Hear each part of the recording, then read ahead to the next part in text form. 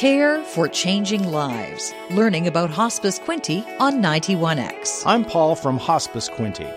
Today I want to talk to you about something that we don't talk about enough in society. It's a difficult subject, something most of us are extremely uncomfortable discussing. And yet, it's one of the most significant things that can happen in someone's life, impacting not only them, but everyone else they love. It's something that happens to everyone.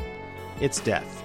Starting a conversation about death and dying is not easy to do, especially with or about the ones you love. And let's face it, most of us don't even want to contemplate our own death. Thinking about the possible death of a loved one, even a pet, can stir up very deep emotions.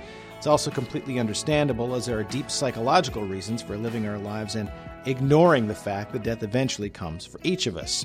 Many people believe the work we do at Hospice Quinte focuses on death and dying, but on the contrary, hospice care is about living. It's about easing the pain of those suffering from life-limiting illnesses, attending to the emotional needs of the patient and their families, and providing support to caregivers along that journey. Unfortunately, most people don't learn about the programs and support that Hospice Quinte can provide until after a loved one needs them. Yet study after study shows that those who take advantage of the palliative care, caregiver, and family support services offered by hospices have more choice and also cope better with death or the death of a loved one than those who do not. If you want a plan so that if you or your loved one are ever faced with a life-limiting illness, you need to start a conversation about dying today so you can focus on living and celebrating life now. Having that conversation with your loved ones today, ahead of time, can save everyone added stress and worry tomorrow. Starting a conversation about death can be as simple as talking about what you would like to happen after your own death. It's easier to talk about your own funeral or celebration of life or memorial than to talk about how your life might end, and it's a good starting point that will allow you to gently ease into a deeper conversation about end-of-life care.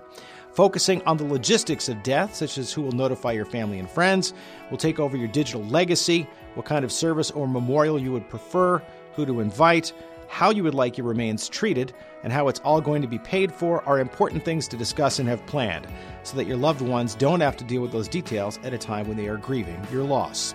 Wills, estates, and your personal legacy are also very important things to consider now, today, and formalize as soon as possible if you haven't already. Choosing an executor, informing your family of your wishes regarding the division of your estate, and having it all in a legal document will not only make life easier for your loved ones and help reduce stress, but also minimize government involvement in your affairs and also increase the likelihood your estate is concluded in a timely manner. The longer your business affairs remain open after your death, the harder it can be for your family and loved ones to move on with their own lives.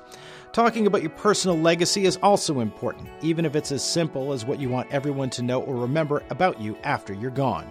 These conversations should be viewed in a positive light as you contemplate and discuss who you are now, where you hope to be in the future, and the changes you might want to make today in order to make that future reality. Finally, it's important to have the hard conversations about the end of your life with those you love. What happens if you fall ill and become unresponsive to treatment? What happens if you can't speak for yourself when that time comes? What action or inaction do you want taken? Who would make those decisions? Sharing and documenting your wishes will ultimately reduce stress on the friends and family you leave behind. If faced with a life-limiting illness, who would be your primary caregiver? What if you needed round-the-clock care and monitoring? What support would your caregiver then need? Where would you want all this to happen? At your home, in the hospital, or at a residential hospice facility? What if your illness gradually removes your faculties? Where would you live in that case? And what long-term facilities are available? As you can see, they're all extremely important topics that are best discussed now and not left until later. And they all start with having an open conversation about death. Think about how you'd approach these conversations. They certainly won't happen all at once, and you definitely won't get everyone comfortable with these discussions overnight. Start slowly, break the ice a bit, and be sure to tell your loved ones why you want to have these conversations, because you care about them and you want to reduce their stress when the inevitable end of life approaches. Thanks for listening to this week's Hospice Quinte podcast. For more information about volunteers, our bereavement and grief support services, you can visit our website, hospicequinte.ca. Learn more by visiting hospicequinte.ca and listen for new information each week at this time on Alternative Radio 91X.